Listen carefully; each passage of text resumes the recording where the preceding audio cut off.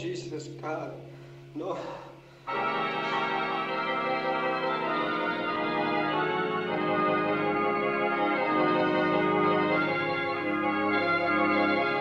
That is the beginning of the final scene from The Graduate, where Dustin Hoffman, it's Anne Bancroft, I believe, that he goes in and he wants to interrupt the wedding, if I'm not mistaken, or is it Catherine Ross?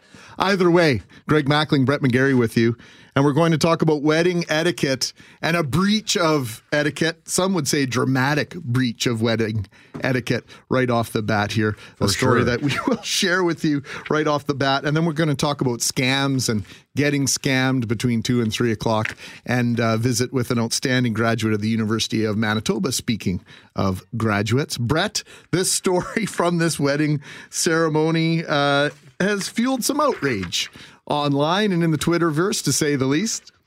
The headline, bride and groom outraged after officiant proposes during wedding ceremony. This is, I'm sure if you've been to a wedding at all in the last 5 years, you've probably noticed the growing trend of getting someone close to you to officiate your wedding ceremony. I can't remember the last time I went to a wedding where it was just like justice of the peace or somebody who did this professionally. You know, like if I was getting married and said, hey, Greg, you want to officiate my ceremony? And then Greg signs up for something online, and for 24 hours or whatever it is, he has the power, by the power invested in him by Johnny Lunchpail's website. I'd be honored, man. So, at this particular wedding, this is so weak. Globalnews.ca story. Weddings are supposed to be a moment to celebrate the union and love of one couple. So what's with other couples capitalizing on this day to stage proposals of their own? Is it romantic or just plain inappropriate? It's a debate that's been raging for quite some time in wedding circles. However, the discussion was recently reignited after an advice column appeared on Slate.com. The dilemma presented was of a bride who was angry that their best man, who was also their wedding officiant, decided to blindside her and her groom when he interrupted their ceremony to propose to his girlfriend. Classless lout. Needless to say, social media had a lot to say about the alleged move made by the best man. And Greg, perhaps you can read some of these tweets. I'd like to. If I had them here. Where are they here? Here we go. I pray that the idea of proposing at my wedding never pops into anyone's head, because Lord knows I'm going to make a scene. If you steal the spotlight by proposing to your girl at my wedding, I'm showing up to yours and re-proposing to my wife all over again. Josie says, proposing at someone's wedding is not beautiful or cute. It's blatantly disrespectful. Didn't think, by the way, it's spelled D-I-N-T. Didn't think an explanation is needed. And Cobra says, I think proposing at a wedding is the most inconsiderate thing. A couple of example tweets. Now, there does not seem to be a consensus in sight online on the heated topic, but for wedding planner and expert Crystal Adair Bentley of Distinct Occasions in Toronto, it all depends on the couple and situation, and we're going to speak with an expert on this very thing coming up in mere moments. Now, before you go, as the article goes on to say, before you go running to a marrying couple to spill your plans and ask for permission to pop your question, it's best if you think up of a more original proposal idea that is tailored to your partner. That way, the memory of your proposal will be more meaningful and rich. Because seriously, who's to say your partner will even enjoy being proposed to at someone else's wedding? I don't know that. I have not been to a wedding, Greg, where this has been a thing. However, the idea of, for me personally, I think the idea of doing anything like this, whether it's proposing during the reception or especially the ceremony, that I just think it taints the whole thing. If you go to a wedding, you're there to celebrate two people. You're not even supposed to wear, as a woman, wear white to a wedding in fear of upstaging the bride. There are all these subtle rules that have been in place for a long time. And I understand that convention being what it is changes over time, but there are some things that you just don't mess with. And this would be right at the top of the list, if you ask me. And Michaela has just texted us to find out, did she say yes? Actually, you know what? I don't think it says. I don't know. I will have to look that one up. That's a great question, Michaela. While I begin searching for that, we have someone on the line in the meantime. She is the president of High Style Impression Management. Pardon me, can't read. President of High Style Impression Management. Her name is Courtney Feldman. She joins us live on 680 CJOB. Courtney, thank you so much for calling in. What is your reaction to this situation? The situation, yes. Well, my bottom line is I think it's very rude. Although when I read the article, to be honest, I wasn't completely surprised or thrown back by it. You know, I think we see more and more. We're seeing more and more of this attitude of only thinking about myself and this kind of lack of common sense or good manners, even you could say. But I think the solution to it is the civility, introducing this concept of civility. And a big piece of civility is being aware of others and how your actions impact those around you. So, do you think that's the biggest issue here, Courtney, is this idea of it's all about me, me, me? Well, it did. It was the first thing that kind of popped in my head. Did he even think about how the bride and groom were going to take this? Did he think about the guests? Or more importantly, as I was reading it, and I think you just mentioned it there, that what about this future fiance? What was she going to think about it? Did she even say yes? And did he think about what would she think about being proposed to at somebody else's wedding? So Courtney, the article makes reference to the fact that this is a debate that's been raging for quite some time in wedding circles. So is this becoming a larger trend where people are going to weddings and using that night or that day as a springboard for their own future wedding?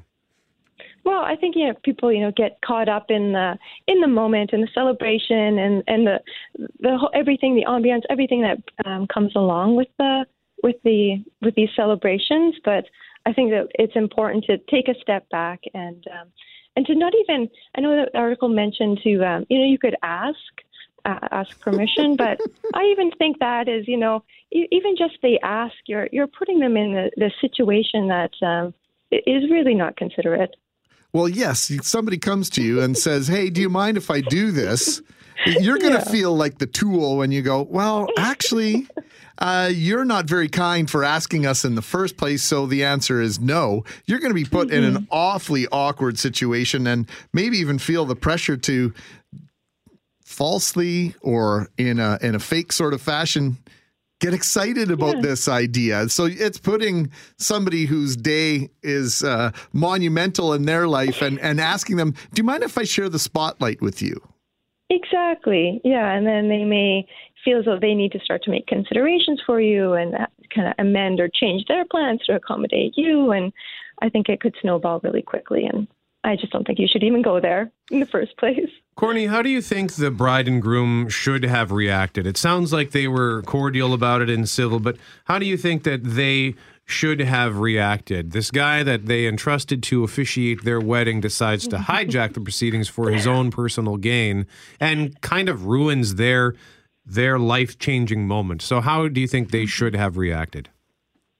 Well, I think at the moment you just get through the moment, and I think you just try to you move forward and get through that moment and move on with the day. But I absolutely I would address it after, perhaps not at that exact time, but it's definitely worth a conversation just to talk about so that this individual knows the significance and how you feel about it, and it definitely warrants a follow-up conversation.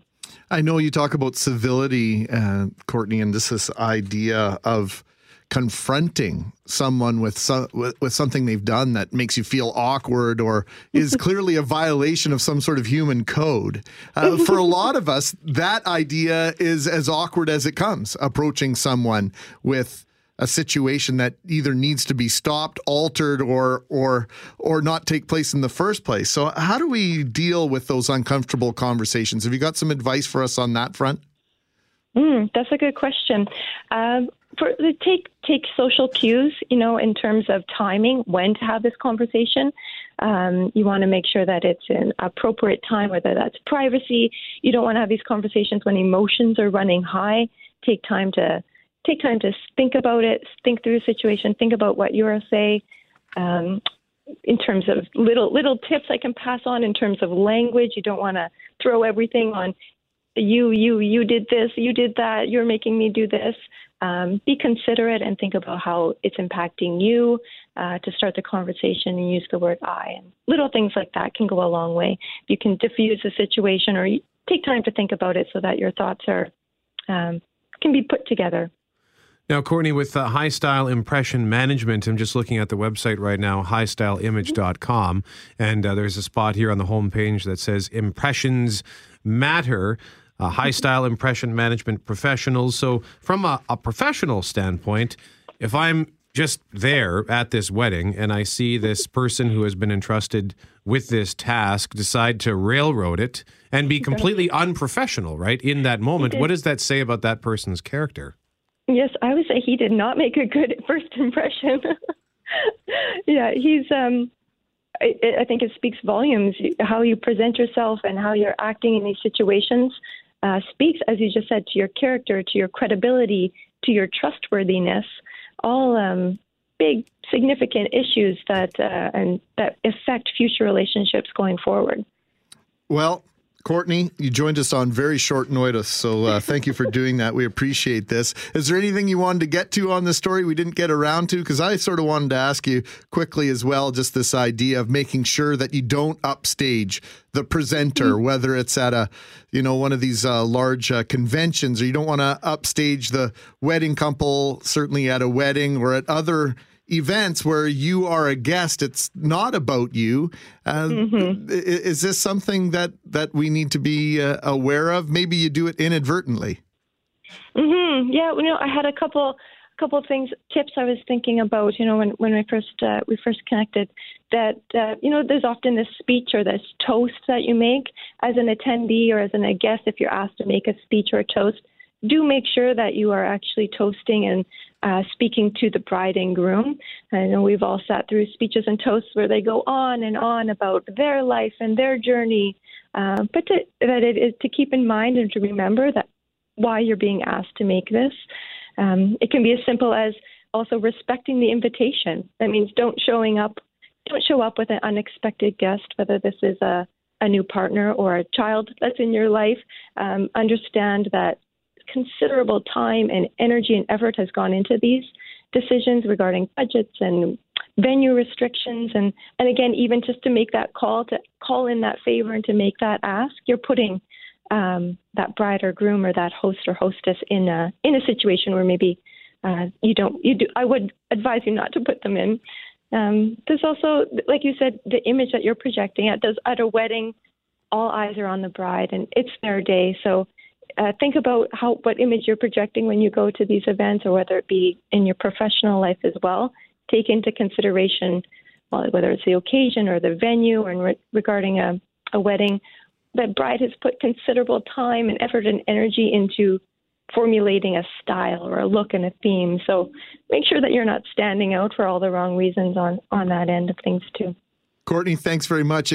There's a saying, know the room. Yeah, exactly. Know the room. Yeah. Courtney, thank you for sharing this with us. We appreciate it very much. Great. Take care. Courtney Feldman is president of High Style Impression Management. Once again, the website is highstyleimage.com. And Michaela, I have an answer to your question. Did she say yes? I dug out the original post from slate.com and we'll read you a chunk of that after your forecast, which is coming up next. It's for Great West Life, a proud premier sponsor of the 2017 Canada Summer Games and presenting sponsor of the Volunteer Program. Sign up to volunteer at 2017canadagames.ca. Mix of sun and cloud and a high of 24 degrees today. Tonight, clearing sky, low of 14. Tomorrow, mostly sunny and a high of 27. Friday, mostly sunny and a high once again of 27 degrees. Right now it's 22 outside 680 CJOB, and we've got some breaking weather information as we speak. We know we have lots of Winnipeggers who travel down to Fargo and Grand Forks, North Dakota. Tristan Field-Jones joins us in studio now. What's happening in and outside of Grand Forks right now, Tristan? Yeah, well, this is certainly noteworthy here. Tornado warning has just been issued for the Grand Forks area. Apparently, they've confirmed a tornado on the ground there. Now, this was issued just minutes ago, according to the information I've got here. That's really all we have at the moment. They are suggesting that there's radar-indicated rotation and some confirmed sightings of this as well. And Greg, I will say this, based on the atmospheric conditions for the area, it doesn't, this would be probably what we'd refer to as a landspout tornado. So these come from kind of weak thunderstorms or clouds that are growing quickly. And we see these pretty frequently, especially during the summer. And they're a little bit different compared to your regular tornadoes that come from powerful, severe thunderstorms and the ones that can cause a lot of damage. These ones are generally weaker. And that would be my hunch, because the atmospheric conditions, as far as I know, are not conducive to those violent tornadoes that we would see. So I would hazard a guess that this would be a landspout. But again, limited information available at this moment. All we do know is that there is a tornado warning in effect for the Grand Forks area. Tristan Field-Jones, our severe weather specialist here at 680 CJOB. I'm Greg. He is Brett. We've been talking about this wedding snafu. Bride and groom outraged after officiant proposes during wedding ceremony. And Brett, you've been doing some more homework after Michaela wanted to know, well, did she say yes or not? So the original post on this was on slate.com. It was an advice column. And she writes to Dear Prudence, my husband and I started dating, got pregnant, had a child, moved in together, bought a house, and got a dog, in that order. Our friends and family have asked us for years why we weren't married yet. We always pushed it off to build better lives. We've done really well for ourselves and finally reached a point where we could afford a huge blowout wedding to celebrate our lives with everyone we know and love. My husband's best friend, John, was the best man / officiant. The setting was beautiful. Everyone seemed happy. Our families were overjoyed. My mom may have used the phrase hallelujah a few dozen times. The entire atmosphere felt moving. So moving, in fact, that John stopped mid-ceremony to propose to his longtime girlfriend, let's call her Jane, and reveal her pregnancy. I couldn't even hear the vows my husband wrote or the rest of the ceremony over the noise of Jane's happy sobs. Her very surprised family, who were also guests, and people seated nearby congratulated her. Even the videographer cut to her frequently during the ceremony, and you can't hear anything over the chatter. When John gave his toast, he apologized for being caught up in the moment and then proceeded to talk about he and Jane's future with nary a mention of us. I can send you the link if you want to read the rest of this. We do need a pause. Former best friend, I suspect. I hope. I have spoken at many weddings, and I would never consider doing anything like that. Shameful. Coming up to Global News at 1:30 on 680 CJOB. We are deep in the heart of commencement season and graduation season and high school. Greg Mackling, Brett McGarry with you. We won't say what level of education we graduated with and at what standing in the class. At least I'm not prepared to say. Really? Yeah, I'm not prepared to say. But I dropped out after 3 years of university. You're so proud. I didn't last quite as long in university. We are so honored to have with us winner of the Governor General's Gold Medal for outstanding achievement at the graduate level, this at the University of Manitoba, Jean Polfus. She's now PhD. Liber Ero postdoctoral fellow joins us now, and she is in the Northwest Territories. Jean, thank you very much for joining us, and congratulations on your Governor General's Gold Medal. This must be very rewarding for you. Yes, thank you so much for having me.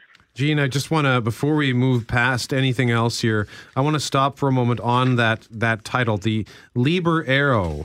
First of all, did we even say that correctly? I think that's pretty much it. I also was struggling with how to pronounce it. Thank goodness for that. Yeah. What does it mean? It means to be free in Latin. Oh, okay. I thought so. It doesn't mean it doesn't translate into super smart or anything like that. No. Okay. Well, clearly you are, based on what you're doing. So thank you so much for joining us today. And one of the things that was pointed out to us, of particular interest, is that you will not be attending Convocation. So why is that? Yeah, I'm a little disappointed I won't be able to make it, but I live in a remote community in the Northwest Territories. It's a fly-in community of about 500 people, mostly Dene, First Nation, and Métis. And it's a long trip, and I have a 7-month-old baby, so it wasn't in the cards for this commencement. Your story is absolutely amazing. And how do you pronounce the name of the town in up north in the Northwest Territory? It's Toledo. Okay. And so this is a fly-in community. And what are you doing up there? So I was lucky enough to have the opportunity to come to Toledo and live here during my graduate work at the University of Manitoba, and I study caribou. And what we worked on with the communities is looking at caribou variation, so how different caribou are related to each other or different. And we did that through a combination of population genetics. So we looked at the caribou scat, that's the poop, and we had community members help us pick it up and bring it in during the winter. And we analyzed that for the genetics, which is on the outside coating of those little pellets, kind of like rabbit pellets. So if you're working with poop, at least it's a nice kind. And then we also worked with people on understanding their traditional knowledge and the long history of the relationship between Dene people and caribou, which is really strongly reflected in their language. Now, Jean, I understand that prior to graduating from the University of Manitoba, you already had graduated from somewhere else. Is that correct? Yeah, I have a master's in wildlife biology from the University of Montana. So what ended up leading you to the University of Manitoba? Well, I was really interested in caribou, so I had done my master's working in northern British Columbia with the Taku River Tlingit First Nation, studying caribou in their traditional territory as well. And I was looking to continue my research, and I was lucky enough to have the opportunity to come to Winnipeg and meet Dr. Micheline Manceau, who was my primary advisor, and her philosophy and interdisciplinary work with First Nations and Inuit across the North was what really inspired me. Her passion for excellence in research and really kind of pushing the bar for how we can work and do collaborative research with community members. So it was really what drew me to the University of Manitoba. And I think I've definitely lucked out. A lot of the research that you do for a PhD really depends on having a strong support from your committee and your advisor. And I really don't think I could have had a better advisor for this process. She really supported me. And I think that made all the difference in being able to do some really important research. Joining us from Tulaté in the Northwest Territories is Jean Polfus. She is winner of the Governor General's Gold Medal for Outstanding Achievement at the graduate level. Now, PhD, those letters behind her name. How do you balance, this is maybe the most fascinating part of your story to me, how do you balance the fact you have a 7-month-old and your studies and now doing this graduate and postgraduate work? So I think that getting pregnant was good motivation to finish my PhD. So I got pregnant towards the end and had a bit of writing to do in early pregnancy, and I was fortunate enough to have a pretty easy pregnancy and no complications, which you never know. But I'm very fortunate, and I defended at about 36 weeks. So, and he was born a bit early, so I was managed to fit it in and make it work for me. But I have a lot of respect for academic moms. Any mothers out there who are trying to either be professors, do their graduate research, it is a lot of work, and I have a lot of support behind me. My husband lives here in Toledo with me, and really helps a lot. And I'm on maternity leave right now. So you mentioned defended, and for the uninitiated, that means defend your thesis, I'm assuming? Yes, correct. So the last little bit of finishing up a PhD is to go in front of your committee and an audience and give a presentation and then answer questions from your committee in public as they go around the table and kind of grill you for not an insignificant amount of time, a couple hours. So it's a pretty big ordeal that we finish with, and I traveled back to Winnipeg at the university and did that in October last year. And how did that go? It went, the lead up to it was a lot more stressful than the actual event. Once you get going, if you know your stuff, the good thing about finishing up 5 years of research is that pretty much I'm the expert in my dissertation, the thesis that I wrote. So once the questioning started, I kind of got into a zone. Maybe don't remember all of the questions that went through, but was able to answer them. Yeah. Jean Polfus is our guest. She is PhD, Liber Aero postdoctoral fellow. She is a University of Manitoba graduate, winner of the Governor General's Gold Medal for Outstanding Achievement at the graduate level. Now, you mentioned that before the U of M, you graduated from the University of Montana with a master's degree. Before that, you graduated from Dartmouth College in Hanover, New Hampshire, which is an Ivy League university.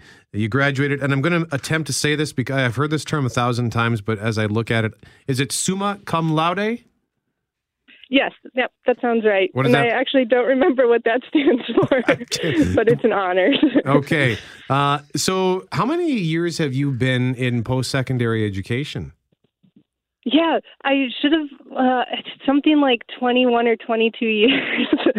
Well, that's all the education I've had. It's been my entire life, and it's going to be a little bit of a change. But see, now after you even finish all of this research for your PhD, you now often do postdocs, so they kind of keep you going. And so I have this amazing fellowship, which is the Liber Aero Postdoctoral Fellowship, which is a private organization that supports early career scientists doing conservation work in Canada, and 4 of those are awarded every year. So I'm really lucky to be in that group and have some amazing colleagues that we do trainings with twice a year to help support the work that we're going to continue to do up here in Toledo.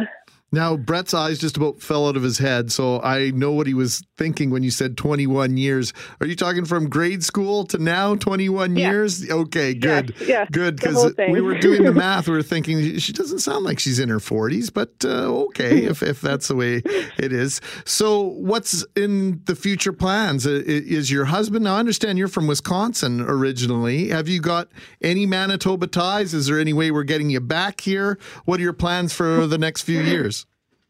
Well, I've been extremely drawn to the north.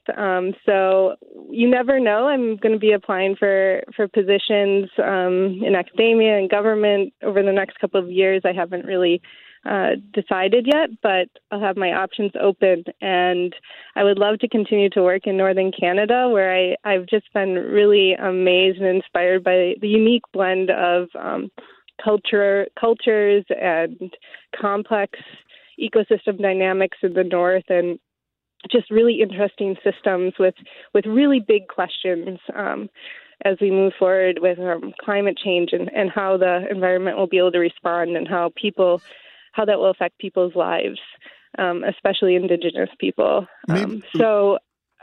Yeah, I'm really interested to continue to work on that in the future. Well, since we have you, can you give us 90 seconds or 2 minutes on the relationship between the Caribou and the Dene people? This has to be a big part of what you're looking at, the way human beings in this part of the world interact with nature.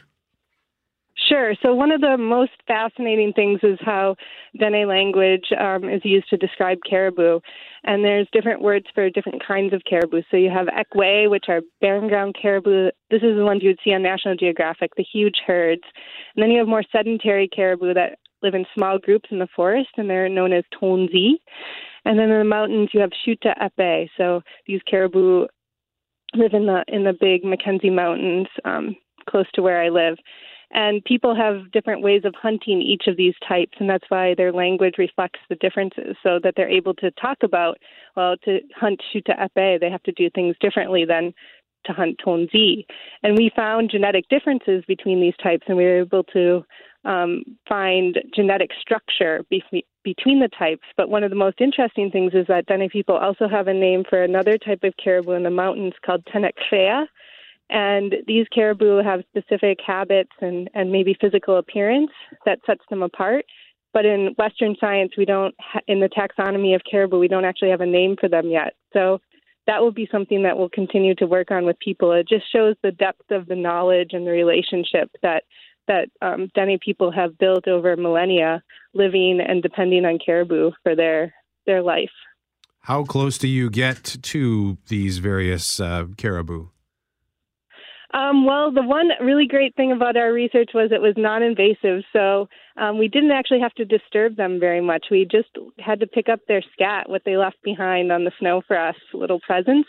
But I have luckily had the opportunity to once in a while see caribou, and I'll also go with people hunting a little bit and get to have that experience as well, which is phenomenal when you get to see the wildlife doing well in the natural environment. What a fascinating life you have, a fascinating story to tell.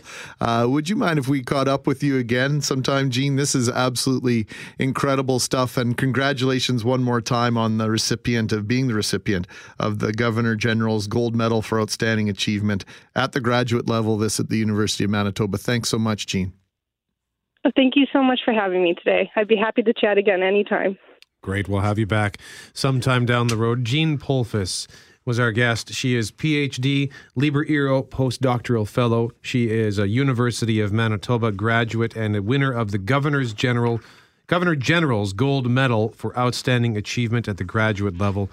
She is currently in the Northwest Territories. She's also graduated from the University of Montana with a master's degree. And before that, she graduated from Dartmouth College in Hanover, New Hampshire, which is an Ivy League university. So there's a slightly larger brain, I think, in her head than the one, at least of the one that is conducting the voice you're hearing right now. Here's the thing. One of my favorite broadcasters is Colin Cowherd, and he says, really, I won't bring anyone on my show, his show, that's not smarter than me. That's really quite simple for the two of us, I think. And it was very much exemplified in that conversation with Jean. A brilliant woman. I felt a little bit better when she didn't really know what summa cum laude means. So, we have a reprieve, at least on that one question. Yeah, I think she said it basically means graduated with honors. So, Jean, thank you so much for your modesty and your honesty. And your forecast is coming up next. Have you recuperated from our conversation with Jean?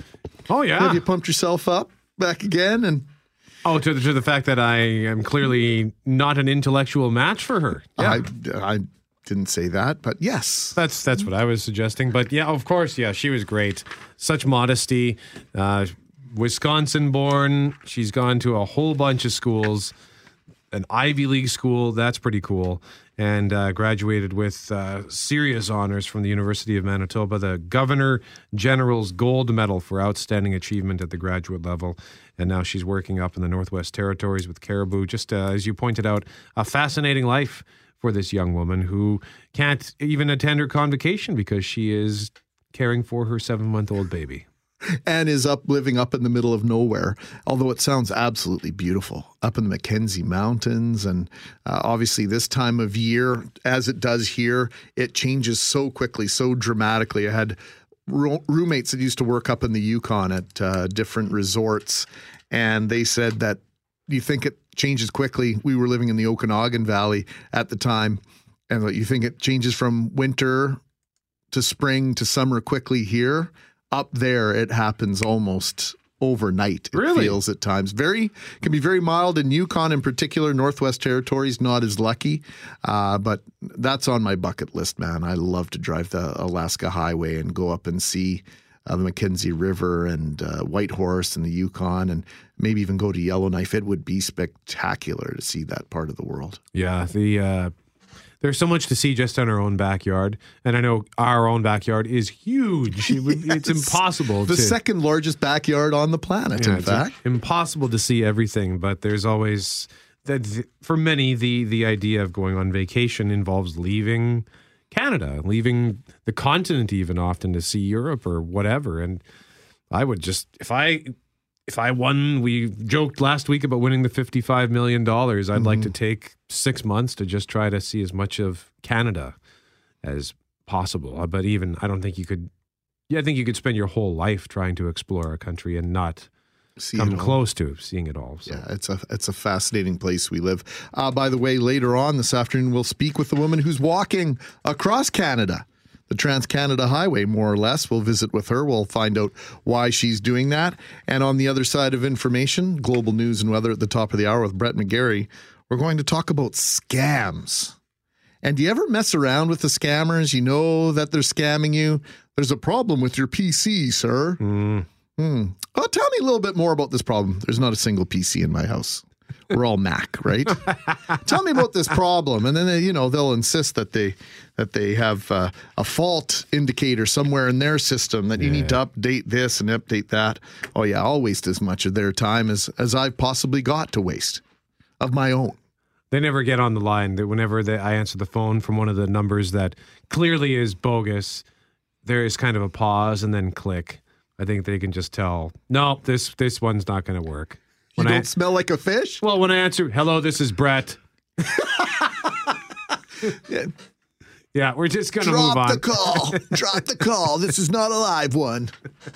Global news coming up next. 2:05. Greg and Brett with you until 4 o'clock. Gorgeous day. Like just that perfect temperature. My mom used to say 23 was her favorite temperature. Don't know why. She just didn't like it too hot. Didn't like it too cool. Be a great day to be golfing. And do you mind if I just take 20 seconds here to send my regrets and a shout out to my friend Steve Worth. He owns Perfect Landscaping, and today is the 3rd annual Michael Worth Memorial Tournament in honor of Steve's late brother Mike. And I just had been there the last couple of years, was honored to be the MC at the dinner following the golf tournament.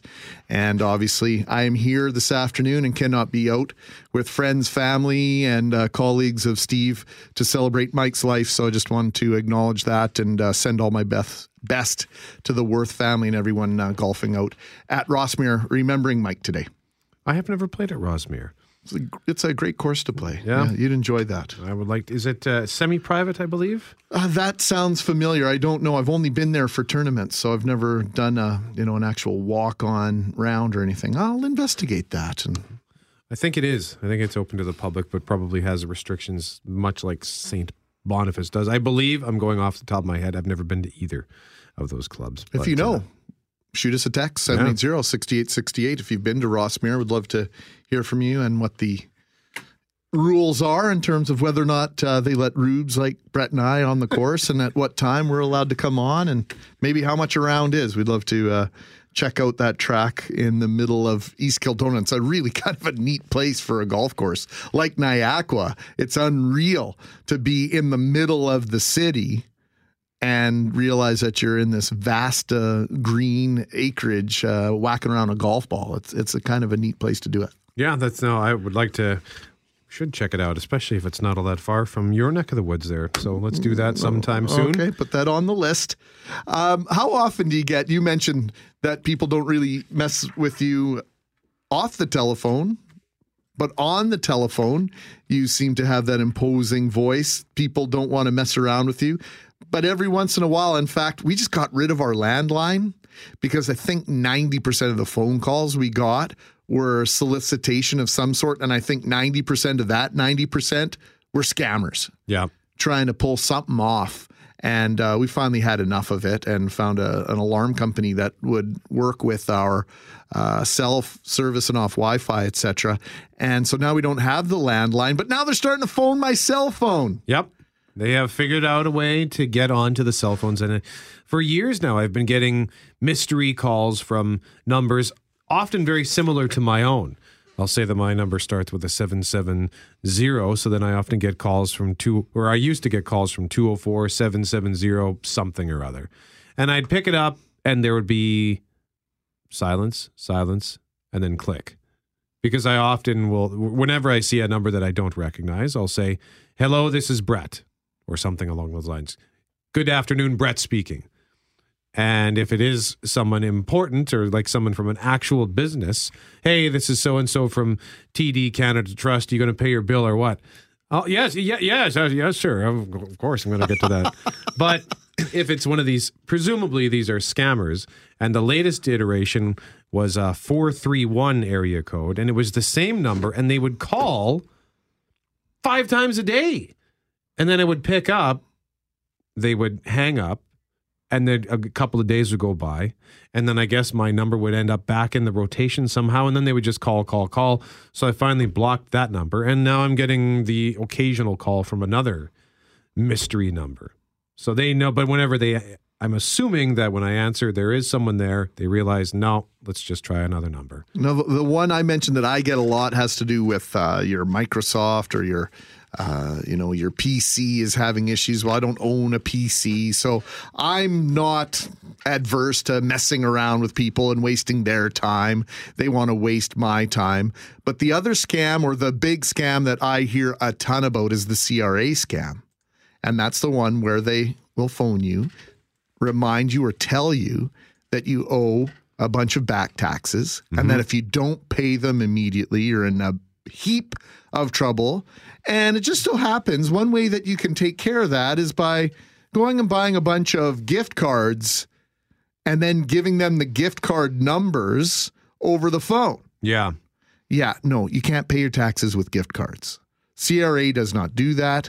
There is never, ever in a million years a way that they would ever do that. So remind your friends, old and young, because they obviously get people on this scam.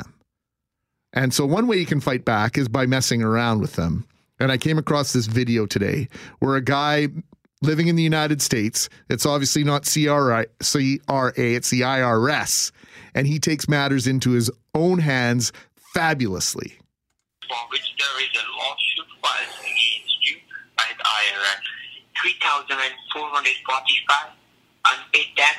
So what do you guys just send me a check or how does it work? Sorry, sir?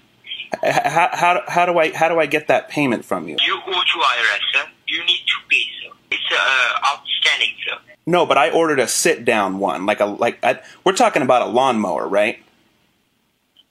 I'm confused. You said I was getting a stand-up. You said something about standing up, but I ordered a sit-down. It's a ride-on lawnmower. You outstanding. It's one of those that you sit on. I don't want to stand on it. It's one of those where you sit on the lawnmower and you can mow your lawn back and forth while you're sitting on it and you drive it forward. Am I not understanding? He's playing on outstanding, right, versus the sitting, which is great. This is so clever. The police officer will be at your place with the court summons, court subpoenas, and the arrest warrant. They will be handcuff you. They will be put you behind the bar for the next 6 months. Your property, your house, your all the known bank account will be frozen from you. Seems a little weird that because I ordered it like 9 days ago. I was told that it was like 4 to 7 day shipping. So I want to resolve it, and I'm not sure what it's going to take to do that or what you need from me. I thought it was paid for already. It's supposed to come in a pretty large box, and I never got a box. I'm sitting here at the apartment. I called my girlfriend, and she said, no, maybe you should go wash your hands. It's not here. So I'm not. I don't know what you need from me, but I can't. I don't want to freak out my dog if they show up to my house while I'm not here. The dog will be scared, and he might eat up the box, and then my lawnmower won't function. So if you haven't caught on, he's pretending as though he's on a customer service call about a riding lawnmower that he says he's purchased. He's flipped the script on this scammer and is really going to town. His skills are pretty good. Yeah, he's really messing with this guy, and you can hear this scammer getting angry with him slowly but surely. But he's sticking to the script. Yeah. I mean, he is really pushing hard on this. The scammer, you The mean? scammer. Yep. The police will be at your door soon if you don't go by. Well, I don't think we've gotten to that yet, have we? Electronic Federal Tax Payment System. Have you heard about the EFTPS, sir? Yes. You heard about it. What does it mean, you know? Can you let me know? Yes. What yes? Well, you asked me. You Can asked. tell me? You asked What me. is the EFTPS? Yes. Well, it's the model. It's the model number, right? I mean, I ordered the burgundy one. I told the other It's not guy. a model number, sir. Do you have a Target store nearby you? Yes. Almost there. I'm walking up to the door. 1 second. Let me transfer your call to the payment division. Okay, go inside and ask for a Target gift card. A Target gift card. So we're going to stop this for a second. You can hear he said, we're going to transfer you now to our payment department. So a second guy has come on and is directing him. He's pretending that he has gone to Target to buy gift cards. So now the payment guy a different guy has come on the phone and is trying to direct him, okay, this is the information we need. So they've edited this video because he's eventually on the phone for about 37 minutes. We're playing about 7 minutes of the 37. Okay. You can ask for a Target gift card. You can load 2,000 in one card, and the rest of the amount, the $1,500, you can load on the second card. Okay, I got the cards. You got the cards? Yeah. You are too cute, man. You are too cute. I am too cute? You have my picture? Yeah. Aw. Thank you. I'm not saying you are too cute. I'm saying you are too cute. Oh, You are too fast. I thought you said I was cute. No, you are not cute. What? You are a tax defaulter. I'm not cute at all? Yes, you are cute, but right now you are a tax defaulter. I am a fast deporter. And give me that number. Now, forgive me. I'm a little bit massively dyslexic, so I have to go slow. Okay. Let me find a coin or something really quick. Hang on 1 sec. I gotta scratch it off. So you can imagine the Okay, scammer and his compatriots, right? They're all around the phone. It's like, we've got a live one. He's at the Target. He's buying and has bought the gift cards. They're all with bated breath, right? Yeah. They're on the verge of raking in about 3,500 American dollars. So there, I can just imagine. The anticipation must be palatable. There was some jovial back and forth. Oh, you're cute. I'm cute? Oh, no, you're not cute. Kind of a cute little discussion going on back and forth. 9, Okay. 8. Okay. Hold on. Sorry. Oh my gosh, I'm so allergic to something in this Target. It must be all the bullshit. No, it wasn't 4. It was 57766, not 415766. 51457766. 478 234. 234 78 957. That's it. No, and then it's 957. That's it. No, and then there's a 957. Yeah, that's what's on the bottom of the basket. It's on the barcode. I mean, I had to buy a lot of them because you said you wanted a Target gift bag, right? And they come with these gift bags at the front. But to get $3,400 worth, I had to buy 2,000 of them. So is that going to work? How much you got it? How much you got it? Well, you said you wanted a Target gift bag. No, not Target gift bag. I told you Target gift card. Target gift car. Well, they don't gift cars. What they have? The gift bags. They're baskets, and they have shampoo and candle. It's really pretty. I could send you a picture if you want. You know what else I could do?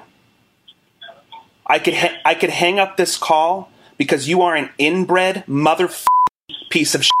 Stop scamming people, you stupid dumb son of a. I'm glad I wasted 34 minutes of your time so you can't scam other people, you horrible motherfucker. How dare you? You should be fucking ashamed. We have 50 members, you son of a you motherfucker. How dare you scam people? Go get a real job. What a piece of Wow, that's awful strong words for someone working for the IRS. So The gig is up, gift bags, and of course now the gloves are off. We're going to pause and update the forecast. But where this goes next, I don't think anybody, unless you've seen this video already, could predict where the conversation goes, where the subject matter ends up as. We'll share that with you when we come back. I'm Greg. He is Brett. It's Mackling and McGarry. Hope you're having a fantastic afternoon. Curious if you mess around with the scammers on the telephone and maybe share with us some of your scam stories as we'll talk about fraud right through until 3 o'clock. We will talk about how businesses get victimized as well. It's not just individuals as we continue with Mackling and McGarry straight through until 4 o'clock this afternoon. Brett? We were running a video that Greg spotted on his Facebook, oddly enough, and it's about a guy in the United States. He has received a call from somebody claiming to be from the IRS saying that he owes them $3,400 and that he needs to go to Target and buy $3,400 worth of gift cards. He is well aware that he has received a call from scammers and he is messing with them. And he spent it's a 7-minute video, so he's edited it down and we've played most of it. And he spent well over half an hour screwing around with these guys, trying to reel them in until he finally unloads on them and identifies the fact he knows who they are. And then things take a bit of a darker turn, and that's where we pick it up here. Get gift cards? Are you kidding me? You can't think of something more convincing than for me to pay off my IRS debt with a Target gift card? You're so fucking stupid. You have a dog. I have a dog? Just exchange your positions with your dog. Yes, you have a dog. Did you just tell me to have relations with my dog? That's fucking awesome. Let's come to Pakistan, okay? Let's come to Pakistan. Oh, Pakistan's where you're calling from. Remember we banged your tower? We banged your building. Remember that? We crashed a plane in your building. I think my father used to be Osama bin Laden. This is what's wrong with the world. This is what's wrong with the world. This is not wrong with the world. This is what's wrong with the world. This is not wrong. I'm glad that was 39 less minutes you could use to scam somebody. No. I need only 10 minutes to scam anybody. Now, I will make your life hell. I'm coming to California tomorrow. Even your Barack Obama will not be able to catch me, sir. We will make you feel beggars. We will make you feel beggars. Because we are proud to be Pakistan. You are stealing money from innocent people who are gullible. And that is despicable. That is despicable that you would go and steal money from old people, from innocent people, from gullible people. You're a piece of shit for it, and I really hope you find what it is that makes you happy. I hope you find what it is. I hope you get redemption, because when you meet God at the pearly gates of heaven, you're going to have to answer to this. And I wish I could watch it. So there you go. Started off funny with this guy pretending to misunderstand what they're saying. He pretending to think that it was a customer service call and he doesn't know where his riding lawnmower is. And then he says, I've gone to Target to buy the gift bags, but I had to buy 2,000 of them. And then he finally just says, okay, you guys, I know who you are. And they say, oh, remember 9/11? Yeah. When we banged your buildings. So that's just an example. There's actually, if you go onto YouTube, I went looking for the video after Greg told me about it, and there's an entire YouTube community of people messing with these scammers, which is an indication of just how rampant these scammers are. Like I said, we get calls in the newsroom all the time from people who were contacted by the quote-unquote Canada Revenue Agency or the Winnipeg Police or whatever.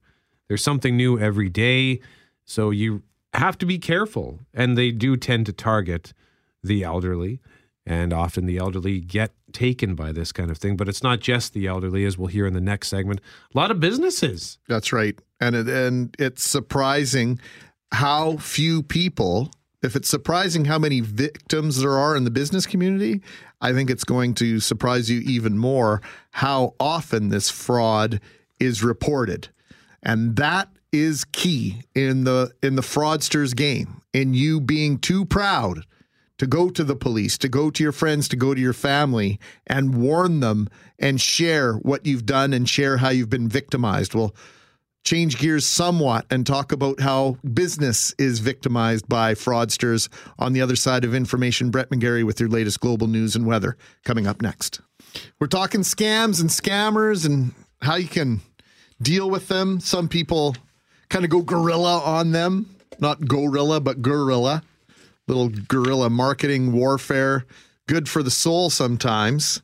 We've got a text message here from Adam. He says, my wife and I get these calls all the time. We also take great pride in keeping them on the phone as long as possible to keep them from calling someone else. My wife has been called baby, honey, and sweetheart by these jerks. I myself have been called every name in the book, and I've also been told I was going to be killed by one individual. I've gone as far as when they leave a number on voicemail saying they are from CRA, I call back for an hour, jerking them around. Thank you, Adam. Appreciate that. I'm Greg. He's Brett. We've been talking about and playing audio from this audio from the video, a couple of years old now, from an individual in the States who messes around with these guys claiming to be from the IRS looking for $3,400. And he does a brilliant job. And then the audio goes really, the conversation gets really nasty and really dark. But a great example of one way to mess with these guys. Boy, did it go dark at the end there, though, Brett. It did. Because he kept them on the phone for over half an hour. I think 39 minutes is what he said when he finally revealed that he had been messing with them. And they thought that they had caught a fish. And it turns out they had not, and he had been wasting their time. So one of them says, remember when we banged your tower with the plane? Referencing to 9/11 and the World Trade Center.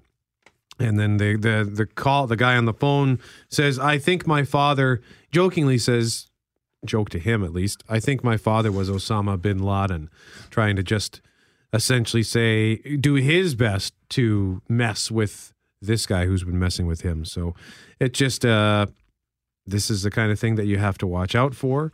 And it's a kind of anger that you receive, like Adam receives once the scammers realize that you're onto them and you've been onto them the entire time. But it's not just individual scams, and there are individual scams all the time being reported, new scams, and there are ways that you can protect yourself against these frauds, and we'll talk about that as well. But there is an example of business scams where right here in Manitoba, businesses are getting taken. Here's an example of a phone call they might receive. We have tried numerous times to contact you through mail and now by telephone regarding your Google listing webpage. This is your final notice. If you do not act soon, Google will label your business as permanently closed. Press 1 now to speak with me or another Google specialist. Did you know that 74% of your customers search online before making a purchase? If your Google listing is shut down, you will lose on all of those potential customers. It is critical that you, the business owner, take advantage of this rare opportunity to get ahead of your competition. Press 1 now to find out how to validate your free Google listing. This message applies to all business owners. If you are the business owner, press 1 now. Press 2 if this is not a business or you would like to be removed from our calling list. That actually came into our radio station. Yeah. That audio came from our boss, who said when he heard it for about 11 seconds, he was like, oh my goodness, have I let this slip? Is this something I need to take care of?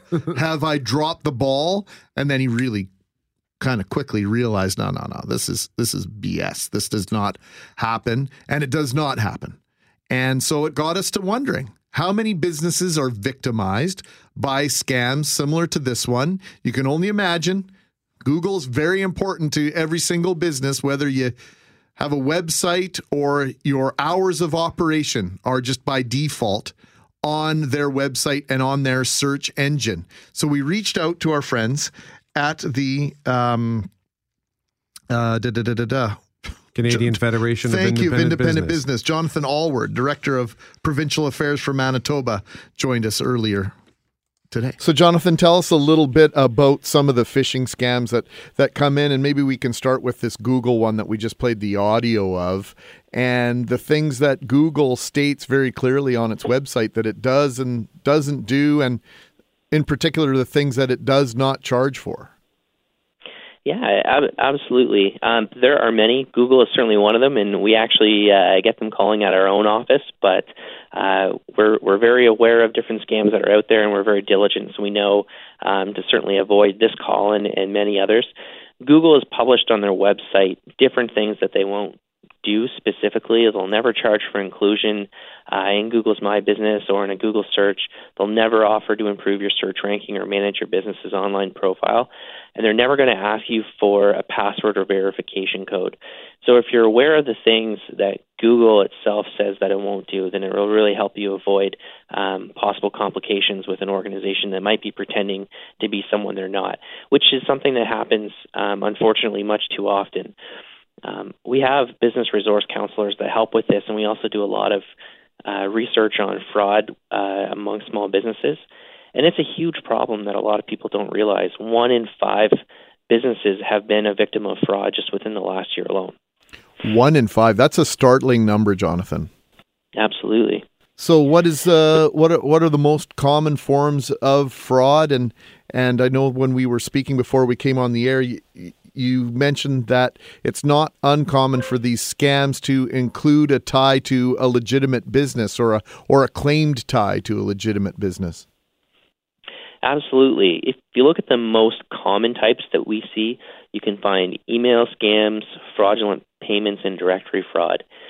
And if you look at directory fraud as a perfect example of those that might pretend to be something else, often you'll get fraudulent yellow pages asking you for a payment.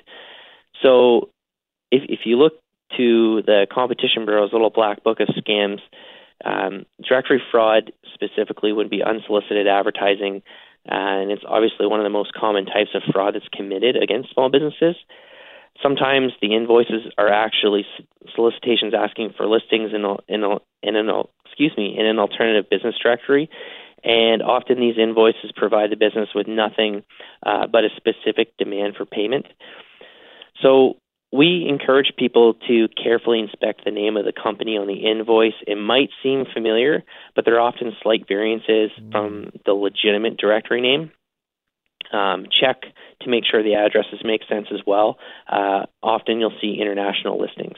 So they will mimic what seems to be or what might be a common invoice or billing or billee in terms of your small business. Try and mimic that and alter an account number or something here and there, and suddenly you're paying for something in a service that doesn't even exist. Exactly.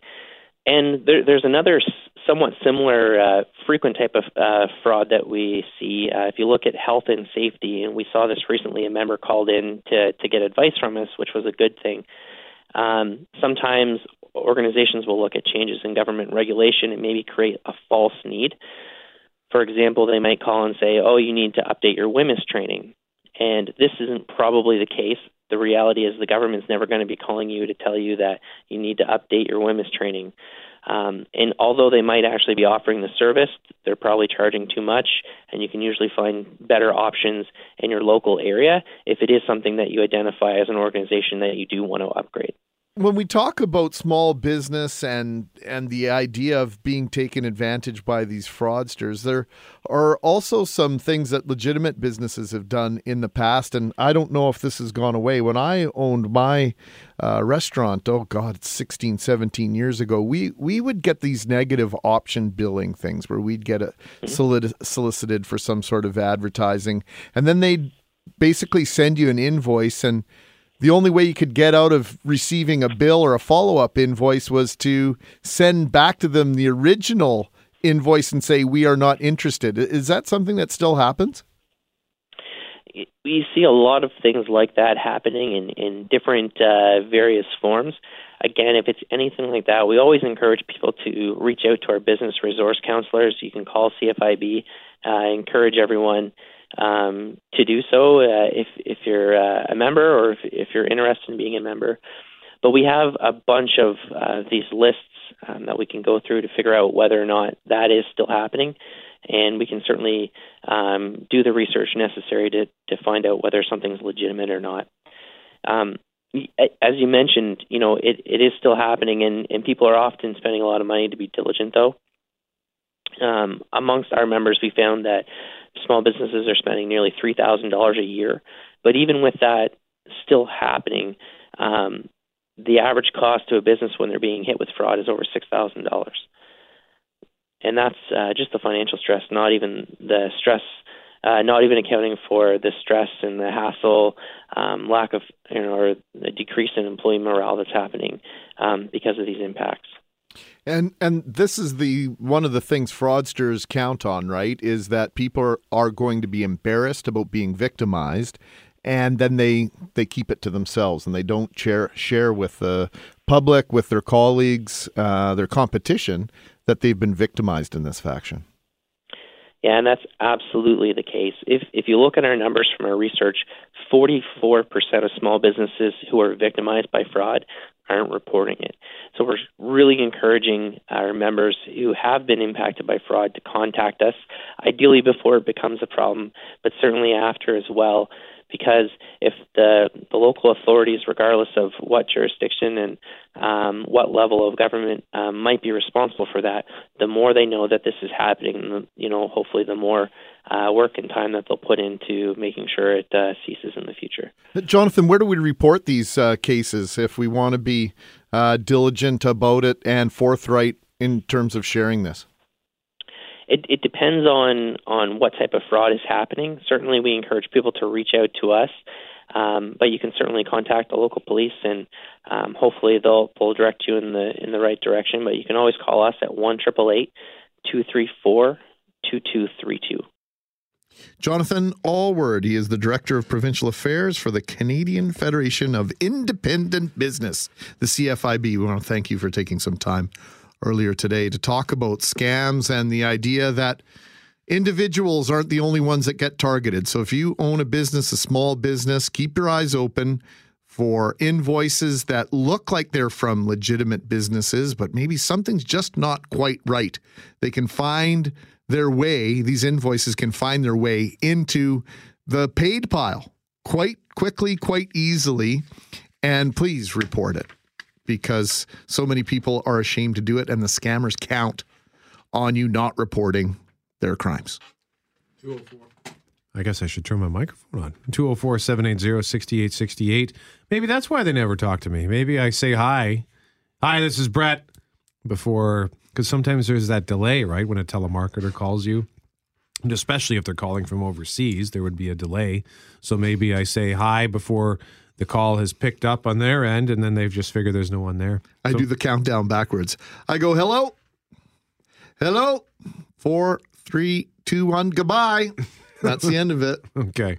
204-780-6868 is the number to call. Have you ever been scammed? Be it on a personal level, at work? Has anybody you know ever been scammed? Perhaps, I don't know, maybe a grandparent or a parent.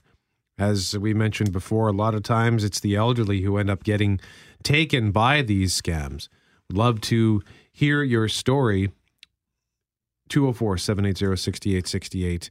We should also point out in the meantime that we have just received a text message from somebody in North Dakota who is reaffirming what we were saying earlier. The text says it's pretty ugly, half an hour outside of Grand Forks.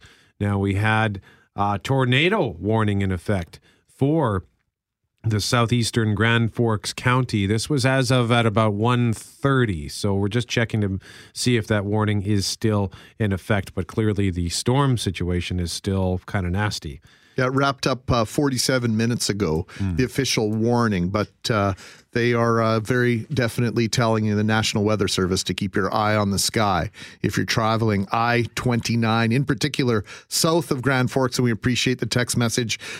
This sounds like it's not really a local thing, but we know we have hundreds, if not thousands, of people traveling into North Dakota from Manitoba every day, and our signal goes all the way to the North Dakota-South Dakota border. It is 2:48 on 680 CJOB. The number to call once again, 204-780-6868. Your forecast is up next. I'm Brett. He's Greg. We're talking about phone scams. Brendan texts us at 204-780-6868. Hello. I keep an air horn by the phone to use on scammers and telemarketers. They hate it. I've had one guy.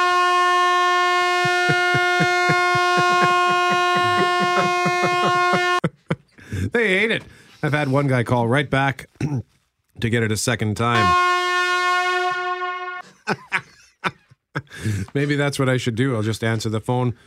What did I think I believe it's actually called a Jamaican air horn. You often hear it in urban songs. Kind of like the vuvuzela. Yeah, that's right.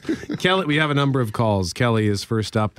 Kelly, thank you so much for giving us a shout. What do you have to say about scams? Well, in regard to having a home-based business, I would get a lot of these calls that are kind of like long-distance sounding, so you don't know, like when the ring is a little bit different or when you look at the first prefix of the number.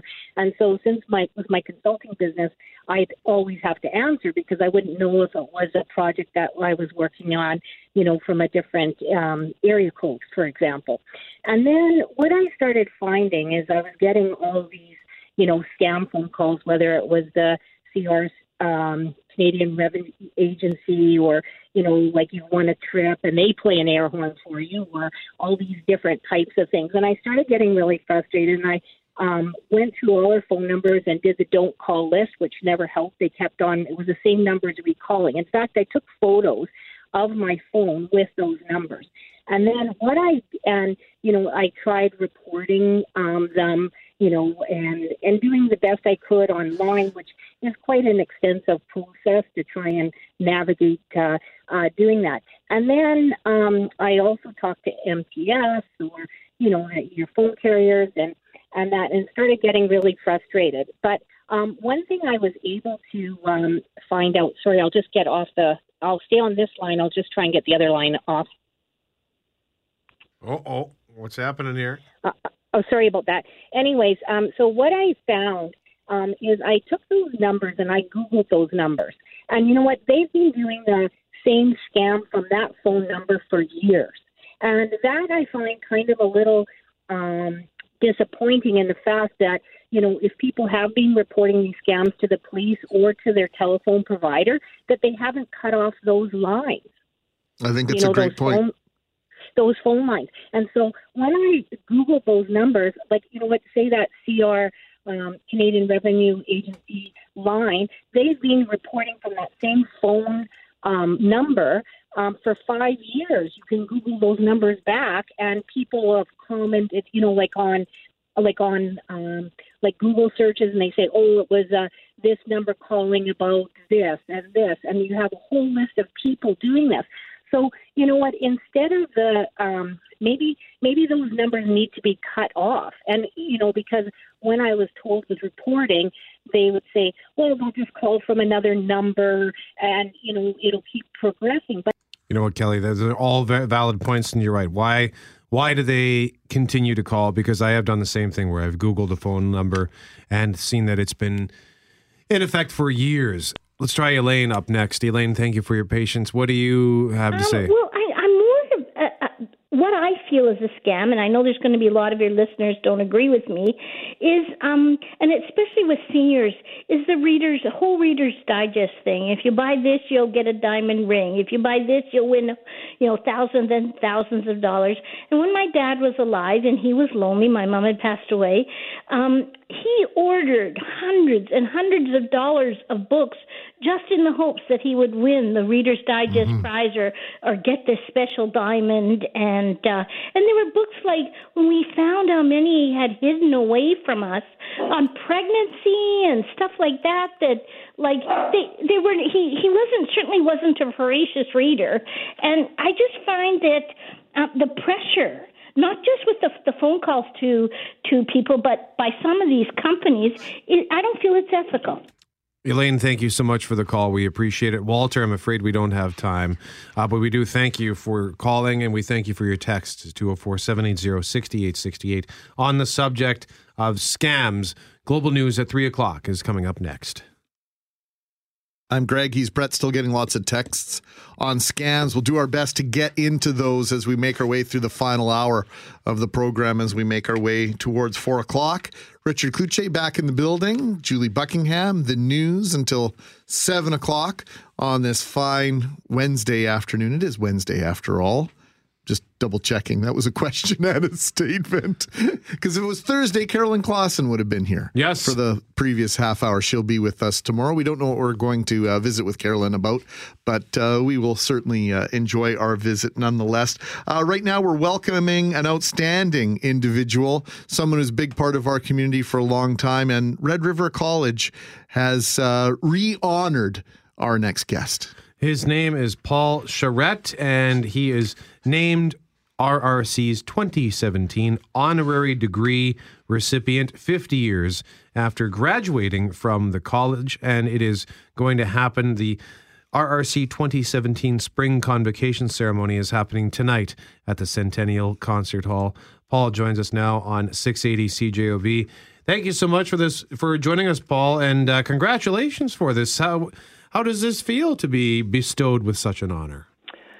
Well, good afternoon. It's actually a really amazing honor for myself.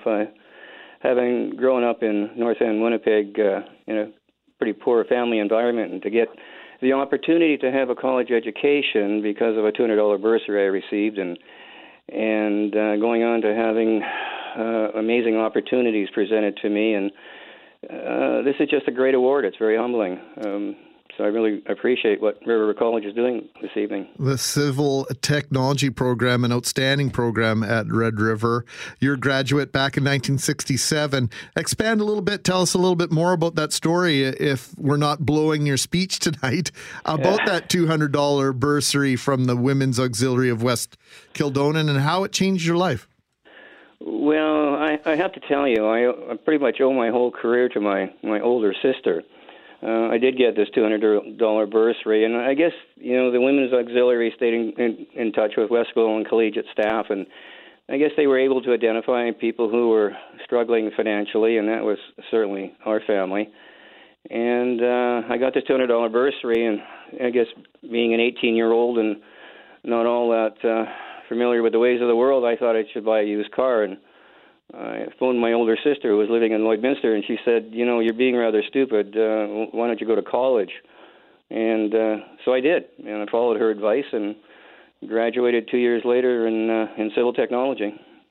$200, that's actually pretty good, I would imagine, because I in 1995, I got a little scholarship for, I think, $250. So in 1995 versus 1967, $200 is probably a lot of cash. Well, it was. At the time, I was working at a Salisbury house on Goulet part-time, making 65 cents an hour. So $200 meant an awful lot. It was a half year's tuition at the time. And so it was incredible. And I've never forgotten that kindness. And so for me, it's now all about giving back to society and helping other people achieve their dreams. Paul Charette is our guest. He is the 2017 honorary degree recipient, 50 years after graduating from Red River College. 1976, according to your bio here, Paul, you started working for Bird Construction, not to read back your own history to you.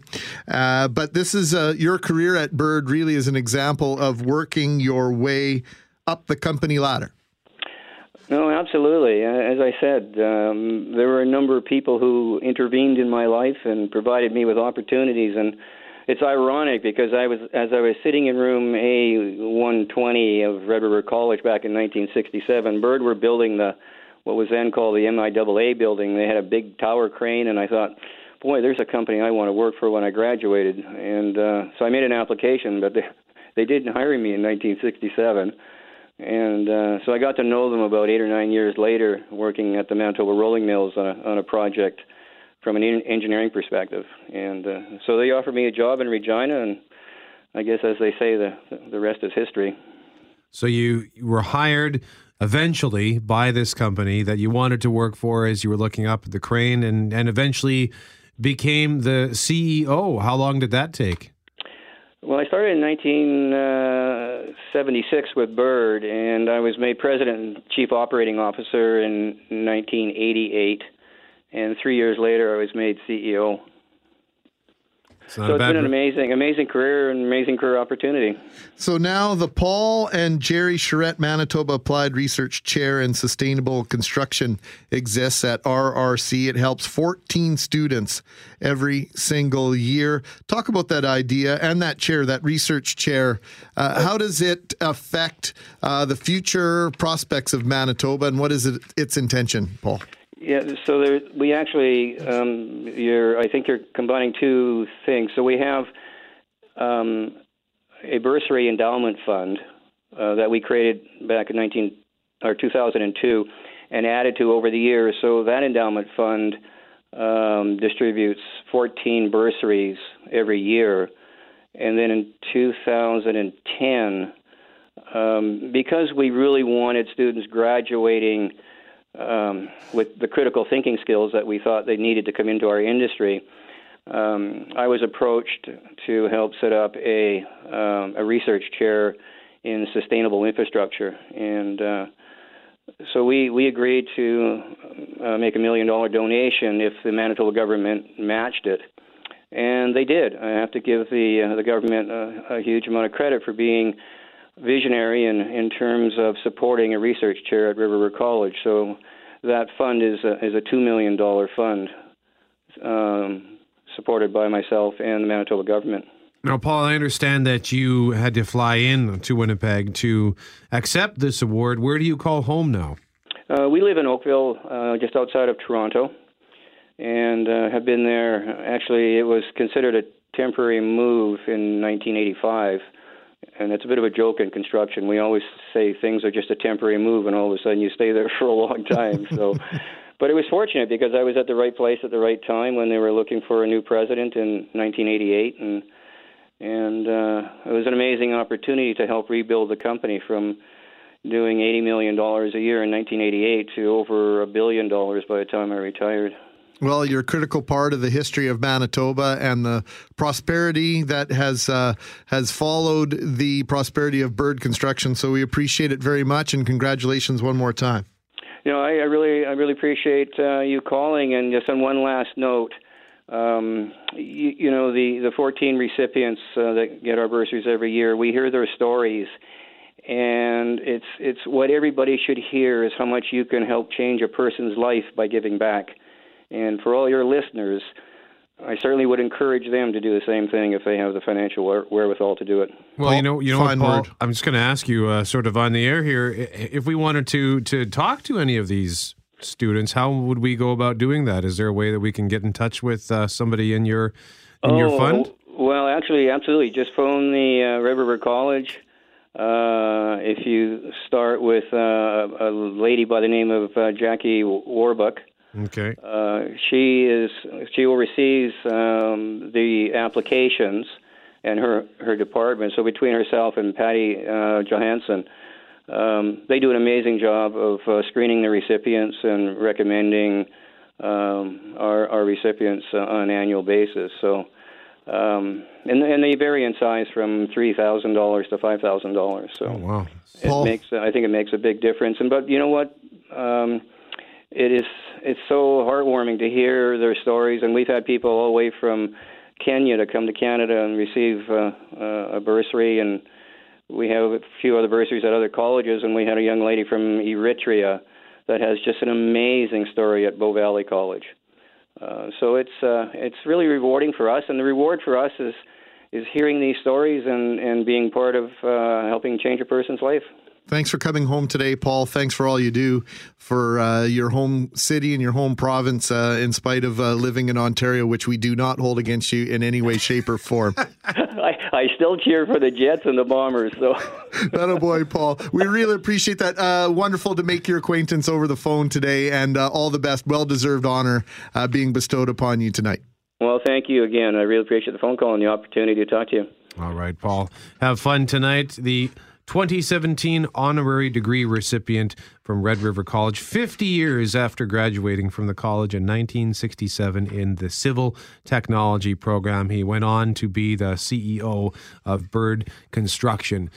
Traffic and weather together is coming up next. I'm chuckling at CNN right now. They have the countdown clock on for James Comey's testimony before Congress. It sits at 16 hours, 39 minutes, 22 seconds. Yep. Noticing on Twitter that people are planning their day tomorrow, planning to go to sports bars across the United States to take in the testimony tomorrow. I don't know. People are expecting something earth-shattering tomorrow. And there's a promo. Comey testifies. Watch it live. Wow, they're really hyping this. This is where I think that news, television, and cable news gets a bad rap. Yeah. Because they do stuff like this, and then they deserve the bad rap for hyping things like this. It's not like we're 17 hours away from Donald Trump not being president anymore. Yeah. Just James Comey going to give some testimony from his perspective. Well, and on the flip side, though, CNN they're clamoring for eyeballs on their channel like everybody else. They're a business, and they need to appeal to their base and make it exciting. They need to make it appointment television. I don't necessarily agree with that because you're right. It's news. It's not entertainment per se. They're kind of turning it into a circus act, but at the same time, they need people to tune in. We have some stuff to give away. Got to do this quickly. It involves Wonder Woman. I'm not even going to play the clip today. We don't quite have time. I'll just ask you the question. We have, first of all, run of engagement passes for the movie for Cineplex theaters. They're valid Monday to Thursday, excluding holidays. Question. The phone's already ringing? Oh, somebody has called in on a different line. Don't give the prize to that line. Thank you. When did Wonder Woman make her comic book debut? In what comic book and which issue? 204-780-6868. When did Wonder Woman make her comic book debut? In what comic book and which issue? 204-780-6868. We'll have a quick peek at the forecast in 2 minutes. 3:38 Wednesday afternoon. The clouds rolling in a little bit. Still warm out there. Expecting a terrific Thursday and Friday sunny sky.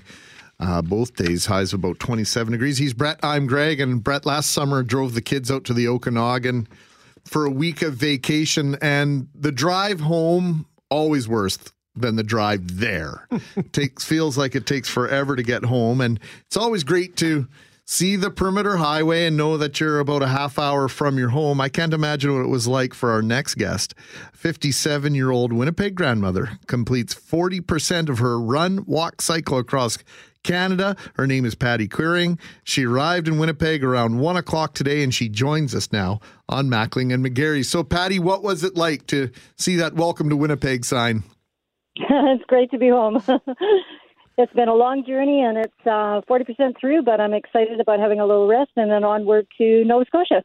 3-day drive home from Kelowna was bad enough. You left Vancouver on April 13th. I did. What took you so long? Yeah, no kidding, eh? So tell us, how have you made your way across Western Canada so far? What have you done on foot? What have you done on bike? What have you done? Well, yeah, a combination of all three, jogging, walking, and cycling. I did start in BC and realized the terrain for jogging was a little bit more trying than I expected. I'm actually a marathon runner. And so I took my bike as a backup, but ended up walking up the mountains and riding down the mountains, and that's been really successful and a lot less injuries along the way by doing it that way. How so? Jogging is not very kind to your feet and your legs. You can get a lot of different shin splints and blisters and things like that. So it's a little bit same locomotion with cycling and walking, but a little bit less hard on the legs. Now, April 13th was a very special day. Why did you pick that date to start your journey? Yeah, you bet. A year ago, my husband died of cirrhosis of the liver, and that's one of the organizations for charity that I'm hoping to raise awareness, and also Adult and Teen Challenge for Preventative to help people not fall into addiction, but find some help and, get some passion turned from their pain and to move forward and grow and get healthier. What sort of reception have you gotten from people thus far as you've been traversing Canada? Oh, it's wonderful. It seems like a lot of people have either had experience in these areas or they have family or friends. 40% of the population is addicted to something, including your iPhone. And so I'd like to just help people to focus on growing and getting some counsel and help and doing it in community and relationships. You know, condolences on the passing of your husband, Henry. But 1 year later, to be emotionally and physically in a situation where you can do this, that's quite remarkable. Congratulations. How did you manage to get ready for this in such a short period of time, and with everything else that has happened in your life in the last year or so? Sometimes therapy is good if you use it for helping your pain. So I've had a couple of other tragedies in my life and have learned to focus my energies on trying to get well and helping others in the journey. I was doing some marathons for Slow Mission and Teen Challenge, etc. My sister, who was 39, passed a while back from crack addiction, and my dad actually committed suicide when I was 13. So I've had kind of some tragedies over the 10, 20 years. Every 10, 20 years something happens, and I've learned that the only way to survive and move forward is to use everything in your power that you can to just keep moving forward, and one of them is exercise. So I want to do this to inspire people and to help people hear that it's possible to move forward and get out of dark places in life. When are you hoping to be done this march across Canada? Yeah, originally we were going to be done in October, but because it's been very successful, we are going to finish on September the 23rd. Outstanding. How did you get the time off work? Oh, I quit. Atta girl, Patty. What are you going to do? Just quit. Yeah, it took 6 months off, and not sure what I'll be doing after that, but 25 years of retail management is behind me now, and I'll probably move into counseling, life coaching, etc.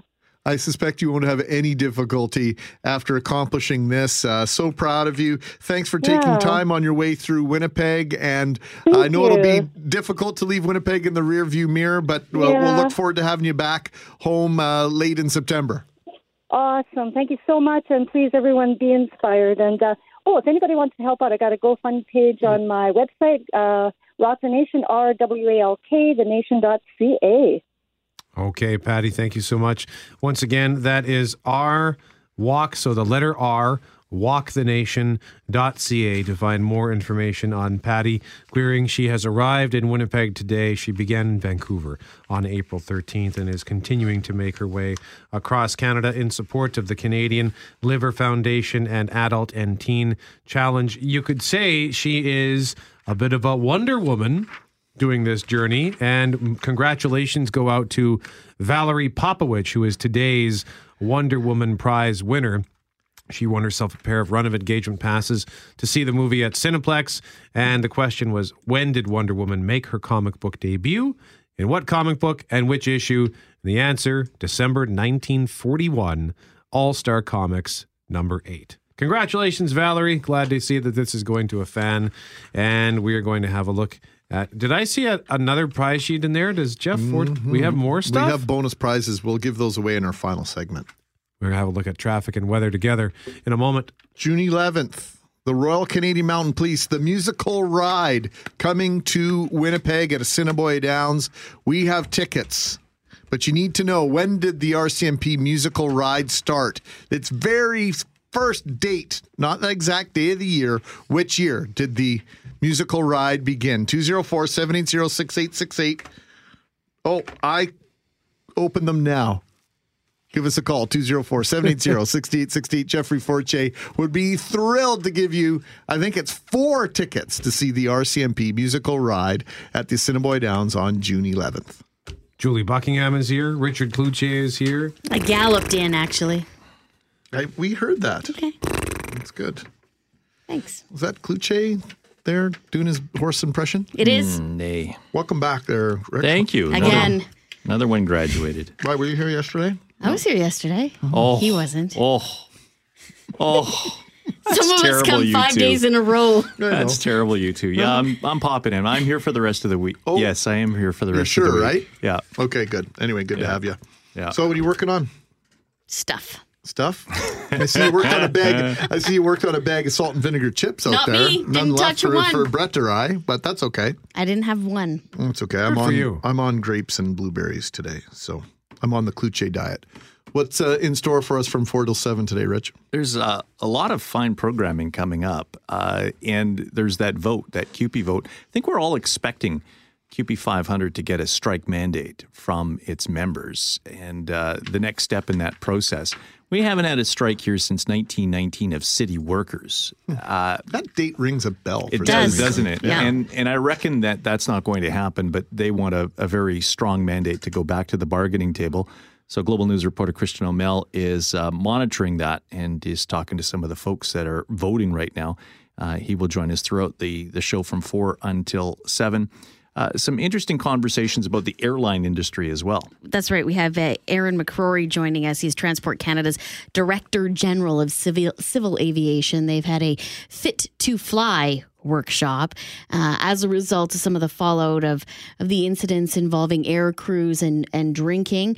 Aside from that, I'll ask him a little bit about fatigue and what they're doing to try and potentially, because I think this is a bigger problem, deal with the issue of fatigue in flight crews and reducing their duty day. So that's another one of the stories that we'll be following. Darren Dunn will join us as we get set for our big Do the Downs evening today. So more on that and how you can learn how to bet and all of that kind of good fun stuff. Or CMP night at Cinnaby Downs tonight, right? Mm-hmm. What's it called? A Quebec stop sign? You just roll through the stop sign? That's kind of one of the monikers. Oh, involved, yeah. Well, right? the Idaho stop. Or the Idaho stop. The Idaho stop, yeah. Well, Global News has obtained some video of intersection in downtown Winnipeg where people are just rolling through. It's stoptional. On an ongoing basis. It's being treated more as a yield than a stop sign. And so we'll talk a bit about that. Are there bicycles involved in this intersection? This is actually, this is vehicles. Cyclists are the worst, right? They never follow the rules. And I'm a cyclist. I will admit to blowing through some stop signs in that way. Are you a cyclist or just a spin cyclist? I'm a cyclist as well. I'm doing a cycle. Yeah, he's doing a sin cycle on the weekend. What? A cinnamon bun cycle. Like they get on their bikes and ride from place to place eating cinnamon buns. That sounds fun. It does actually. Which is this intersection? A fundraiser? I don't know. Is it a fundraiser? What's the downtown intersection, by the way? I guess you probably can't tell us that. Can you tell us what time you're going to tell us that? 5 o'clock. I'll tell you all about it on the. He didn't answer. News Is it a at 5. fundraiser or just a fundraiser? It's fun. Eating cinnamon buns? Yeah. Okay. You're outing me all the time on this stuff. This is what we do. These are the vacuums of honesty. Man. And if you're not prepared to be honest into the microphone between 1 and 4, there's no sense coming in the studio. All right. It's one of the stipulations that's posted not clearly at all It's on the really door. just because I'm jealous because I think it does sound fun. Father Mackling. My goodness. And you know Minister Mackling. You know what's awesome? The minister in McGarry. I love to turn off Richard's microphone when he's in the middle of saying stuff. Turn my mic off, but you can't shut me down. Just shut you down, Rich. Okay. We have tickets to give away. Oh, wait, what? We have famous duos to give away tickets to see the Simon and Garfunkel story. Are Faith and Tim? Who's he married to? It's Tim McGraw. Are they in town tonight? They are in town tonight. Are you going? I am not going. I'd love to go to at least half of that concert anyway. I've seen Can the. you guess which half I'd I've like to seen see? the good half. Oh, you've seen Faith? No, I've seen Tim. I was going to offer you another ticket because I'm going until you turn my mic off. Yeah, that's all right. Now I'm turning everybody's mic off because I suspect we're out of time, Brett. Did Richard leave? Yeah, he's gone. I'm Brett. He's Greg, Julie Buckingham, Richard Cloutier, the news from 4 until 7. Jeff Fortier, the master control with a big smile on his face as always. Thank you, sir, and thank you for listening to Mackling and McGarry on 680 CJOB.